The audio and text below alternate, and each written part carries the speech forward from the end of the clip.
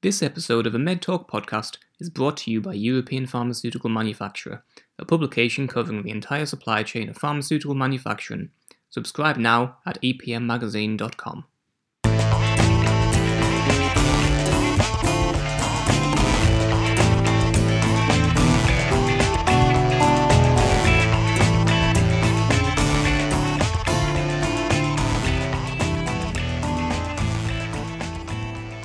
Hello and welcome to the MedTalk podcast, the show bringing you the latest news and insights into the world of life sciences.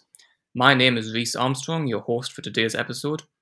Today I'm joined by Professor Saad Shakir, the director of the Drug Safety Research Unit in Southampton, which was set up to protect patients from unwanted adverse effects of medicines that are currently on the market. During the coronavirus pandemic, the Drug Safety Research Unit has been active in launching a range of studies assessing the safety and effectiveness of Covid-19 vaccines and therapies. Professor Shakir, first of all, thank you so much for joining me on today's episode. Just to start off with, can you just give a brief introduction about yourself and the DSRU, please? Well, I am a pharmacovigilance physician and a pharmacoepidemiologist. I've been working in this field for more than 30 years. I've been the director of the Drug Safety Research Unit for 21 years, since 1999. The DSRU is an independent unit associated with the University of Portsmouth, which work on studying the post-marketing safety of medicines and vaccines. As I say, we have been doing that since 1981. We have hundreds of studies covering a very broad range of medicines which have been used in the UK.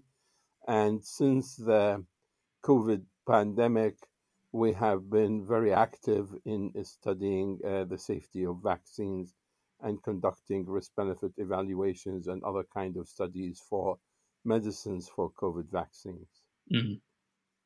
Yeah, because I mean, being so active for so long, as an organization, what was it like being presented with the coronavirus in the pandemic? Did you go about it as business as usual, or was there some other precautions you had to take?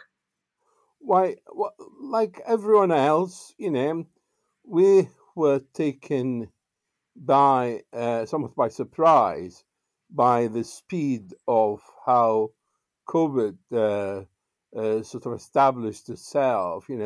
Occasional reports from Wuhan, the reports from Italy, how it came to Europe, and how quickly between January and March the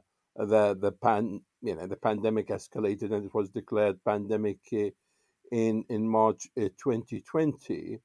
Mm-hmm. We, as a unit, whose mission is to study the post-authorization safety of medicines and vaccines, knew or that this is within our mission, within our remit. And from April 2020, we started to have internal meetings. We started to observe very closely what's happening. And from May, June, when various companies started to announce that their vaccination development programs were ongoing, we started to think about how we study them, what are the possible methods and approaches, and so on. Obviously, in the first stage, and when I say in the first stage, in sort of Q2 and Q3 in 2020, there were so many uncertainties. What vaccines will come, how they will come, how will they all be used, and so on. But we started to develop thinking, and I established an informal team of pharmacoepidemiologists from around Europe to informally discuss what are the best approaches and how we will handle that. And as things progress, we got firmer and firmer and started to write a protocol and protocols. And we started to, when December came in and the first person was vaccinated, our studies started. Mm-hmm. And did you ever expect those vaccines to come to market so quickly, did you expect to have to start those post-market studies? The honest answer is no. As everyone knows, it takes between 10 and 15 years to develop a vaccine. A vaccine is a complex product. Most of the medicines which people take are called small molecules, molecular weight below 50,000. They are chemicals, and producing them is a chemical process. Mhm. Vaccine is a biological process. It requires a lot of understanding of what is the pathogen, what is the virus. There were remarkable things happened, which in the history of science they will be noted. For example, the genotyping of the virus by a Chinese doctor was completed by January 2020, when the virus just came in sort of October, November. That is a remarkable feat. And Mhm. then all the developers who were developing the RNA and DNA vaccines leapt on that and took that genotype and went very quickly to develop these vaccines. And I've always said that with all the sadness about the COVID, it came at a time when the genetic revolution and the genetic mechanisms for developing vaccines and medicines is really has progressed so well. So the development of the vaccine went forward in an impressively sort of fast pace, so that we had the vaccines not only developed, the initial first trials done, the results became available, and they started to be available to people in December 2020 and January 2021. That is a remarkable feat to shrink 10, 12 years development program to several months. Yeah, yeah, it's unheard of in the life sciences community. But just what you're seeing there on the advances that we were able to do with the vaccines, would this have been possible, say, 5 or 10 years ago? I don't think so. I mean, we have been sort of, when I say we, the scientific communities have been developing vaccines and viral vectors and so on in the last 30 years. I mean, one of the questions which people are talking about, when you introduce a genetic material to a cell, should you do it with inside a lipid nanoparticles as the Moderna and the Pfizer vaccines are, or would you do it through a virus as the AstraZeneca and the J&J vaccines are? I mean, these discussions about these were really 30 years ago. People were thinking about how to introduce genetic material to a cell, uh, and for example, there have been concerns about the virus vehicle might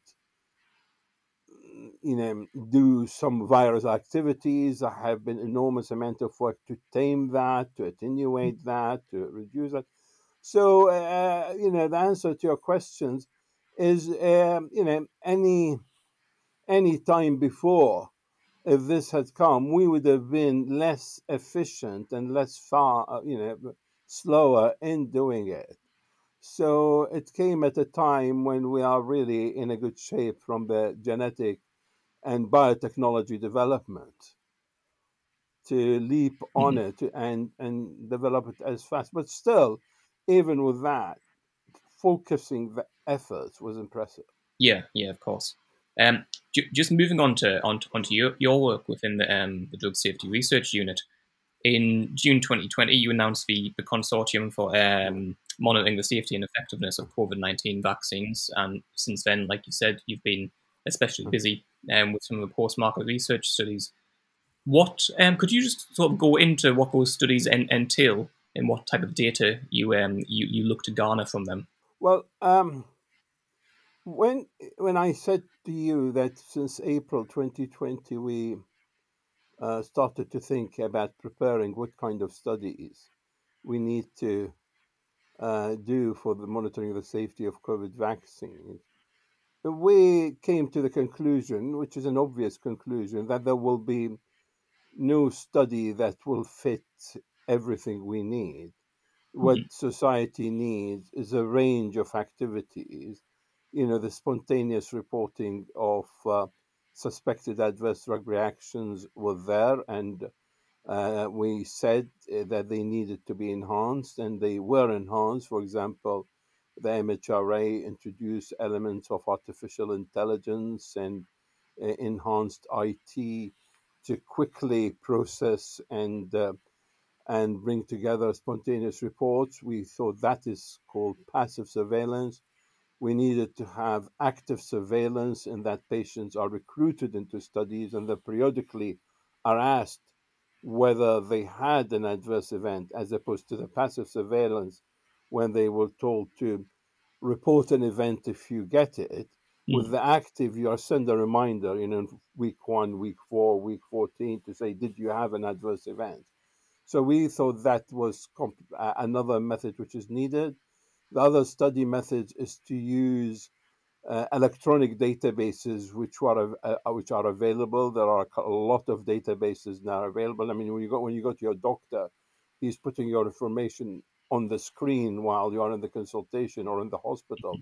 All that information goes to databases, which is available for researchers. It's called secondary use for research. We thought that these should be part of the portfolio, and we thought that adding some biological testing for some of the patients who get adverse events, where the source, the identification is from these studies.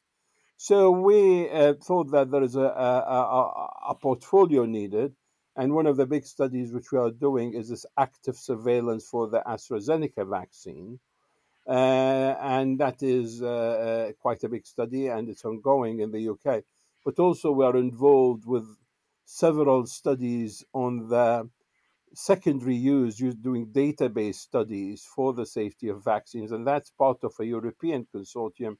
We're involved with studies for the AstraZeneca vaccine, for the Pfizer vaccine, for the J&J vaccine, for the Moderna vaccine across Europe, and we do the part of the secondary databases on a part of the studies if the vaccine is used in Europe, if the Mhm. vaccine is used in the UK. Sorry, so we are part of the portfolio, and also we are doing risk benefit evaluations and commenting on issues. For example, when the issue of thrombosis with thrombocytopenia occur, the clotting Yeah. with the AstraZeneca vaccine, or the inflammation of the heart muscles, myocarditis and pericarditis with the Pfizer and the Moderna vaccine, we evaluated the available information.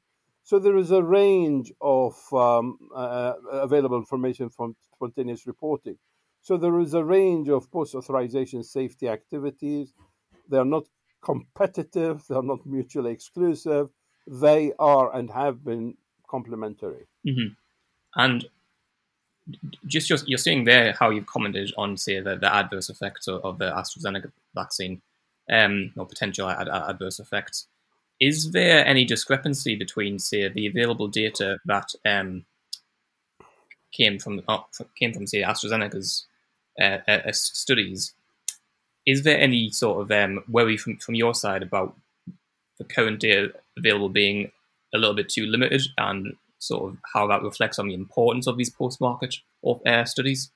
You're talking about the information available from the sort of pre-authorization studies from the Yeah, sort of clinical thing. trial. Yeah, I mean, by its nature, rare or very rare events occur when very large numbers of people receive them. Mhm. And as a society, decisions were made, and very rightly so, that these vaccines will be available on temporary licensing with the information that was put together, 25, 30, 40, 50,000, and that these numbers will allow you to detect adverse events of certain frequencies, not rare, very rare adverse events. And also, you're monitoring for 2 months because that was the period on which these studies reported. So, two things. The limited duration, we're now noticing that it wasn't that big limitations because most of the adverse reactions which occurred subsequently, whether it's the clotting, the Guillain-Barré syndrome, the myocarditis, all occurred within the first 2 months. So Right. not a lot of missing adverse events happened. The thing which happened is the events which were rare and you couldn't detect with 20, 30,000 people became apparent as we'd expected Hmm. when you start to use when the vaccines start to be given to hundreds of thousands or millions. So we knew that we are capable of identifying the events that occur within the limitations of the clinical trials by way of numbers and by way of duration. So the fact that we discovered rare adverse reactions which were not detected then is not a surprise. That is just the simple game of simple mathematics. So you mentioned earlier about this reliance on people providing data for adverse events. Is there any worry on your part about the reliability or how often they report? Well, I don't know whether I will call it reliability. The word which we use in the jargon is bias, in that we advertise widely for people to contribute to these studies, and we accept that there will be people who may not be able to contribute. For example, the very elderly Hmm. or people who don't have access to the internet, so there are special groups. What we do is when we will have the final participants in the study, we will relate this to the profile of the UK population. So we'll see the age range which we have, how much it mirrors the age range of the UK population, and the same thing with the socio-economic classes, with the postcodes, and so on. So, like all epidemiological studies, we will represent the picture that was provided by the participants of our studies Hmm. and compare it to the whole population and comment on if there are any discrepancies which impact on the interpretation of these studies, and that is how science does. If there is, then in the discussion of our study, we will talk about what solutions we want to provide. For example, we highlight other studies which may have had representation of the patients who are missing in our studies, Hmm. that we'll see what was found in them. And the authors of those studies, may use our study to fill any representation gap in the discussion, to say that it fill any representation gap which they have in their studies. It's a whole picture. No one will be able to have 100% representation. That the system doesn't work. Yeah. And for example, we don't know. We have some ideas now about the characteristics of the people who are vaccine hesitant or anti-vaxxers. They won't be included in our study, Hmm. and we will study these because these may have an impact. So when you do an observational study, like people take the vaccines and we study them, we are as good as the picture of those who are taking the vaccines, and our job is to describe it accurately. Right. Thank you. And just going on to the topic of vaccine hesitancy, is there a role that these observational studies can play in potentially sort of helping sway people's opinions? Well, it's quite interesting because when we put an advert for our study for people to be enrolled, I've just seen last night one of our promotion, inviting invitations for people to be included in the study. There were Mhm. 5,000 comments on Facebook, and it had the range of views on the society, on people saying how it's great, how it's important, how it's complementary, and there are people who say, "Oh, right, so this drug wasn't studied in the clinical trials. You're doing it now too late," and all Yeah. that stuff. You get that, and that is a society that not us. And in fact, I would suggest that the person who is vaccine hesitant, to take the vaccine and ensure that it's being monitored, because they are hesitant because they think it might produce some negative effect. And this is exactly what answers their question. But I'm not. I'm a researcher. I'm not a social scientist. I don't want to jump into the water of the background of vaccine hesitancy. But I hope, because we are producing interim reports, we are communicating from the studies, we frequently tweet and so on. So the information about the initial safety of these vaccines, and they are remarkably safe. If you let me, I'll come to that point later. Mhm. These will reassure the hesitant people. I'm now saying to people, hey, there are 3.5 billion people in the world who now has the first jab. So we're not talking about something which is abstract in the future. Now we're talking about nearly half of the population of the world who already Yeah. have it, and none of them developed a second head or a sixth toe, or all these obscure reactions which people are talking about. Now, as we were talking earlier, in March 2020, there was a lot not to know, which we didn't know. Now we don't know everything, but there is a lot that we know. And we know so far vaccines have been remarkably safe.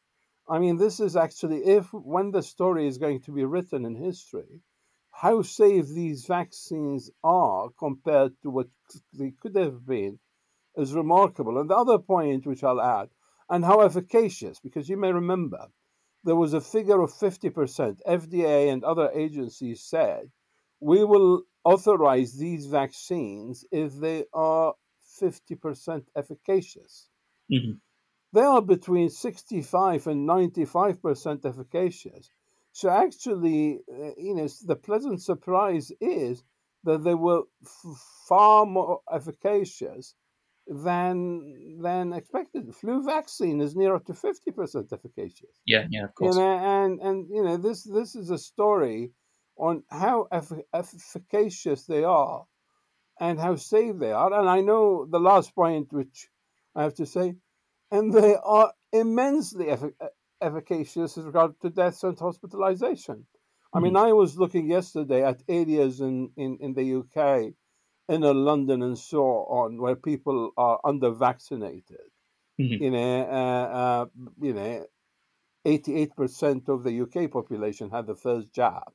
There are parts in London where 64% of people had the first jab, and less than 50% of people had the second jab. Remarkably, how few deaths, because the people who had the two jabs are the older, the vulnerable, the people with concurrent illnesses. So the success of the vaccines in preventing deaths and hospitalization is remarkable. Yeah. Yeah. The data shows. And now when we're seeing hospitalization reports, it's largely for those who have not been vaccinated. Yeah. But just onto a little bit of the safety, well, because the DSRU has now launched studies into the vaccine side effects, for instance. So you are really committed to understanding, how these Yeah. vaccines work. And recently, the organisation has spoken about sort of the need to understand how COVID-19 vaccines affect immunocompromised patients as well. Yes. Yes.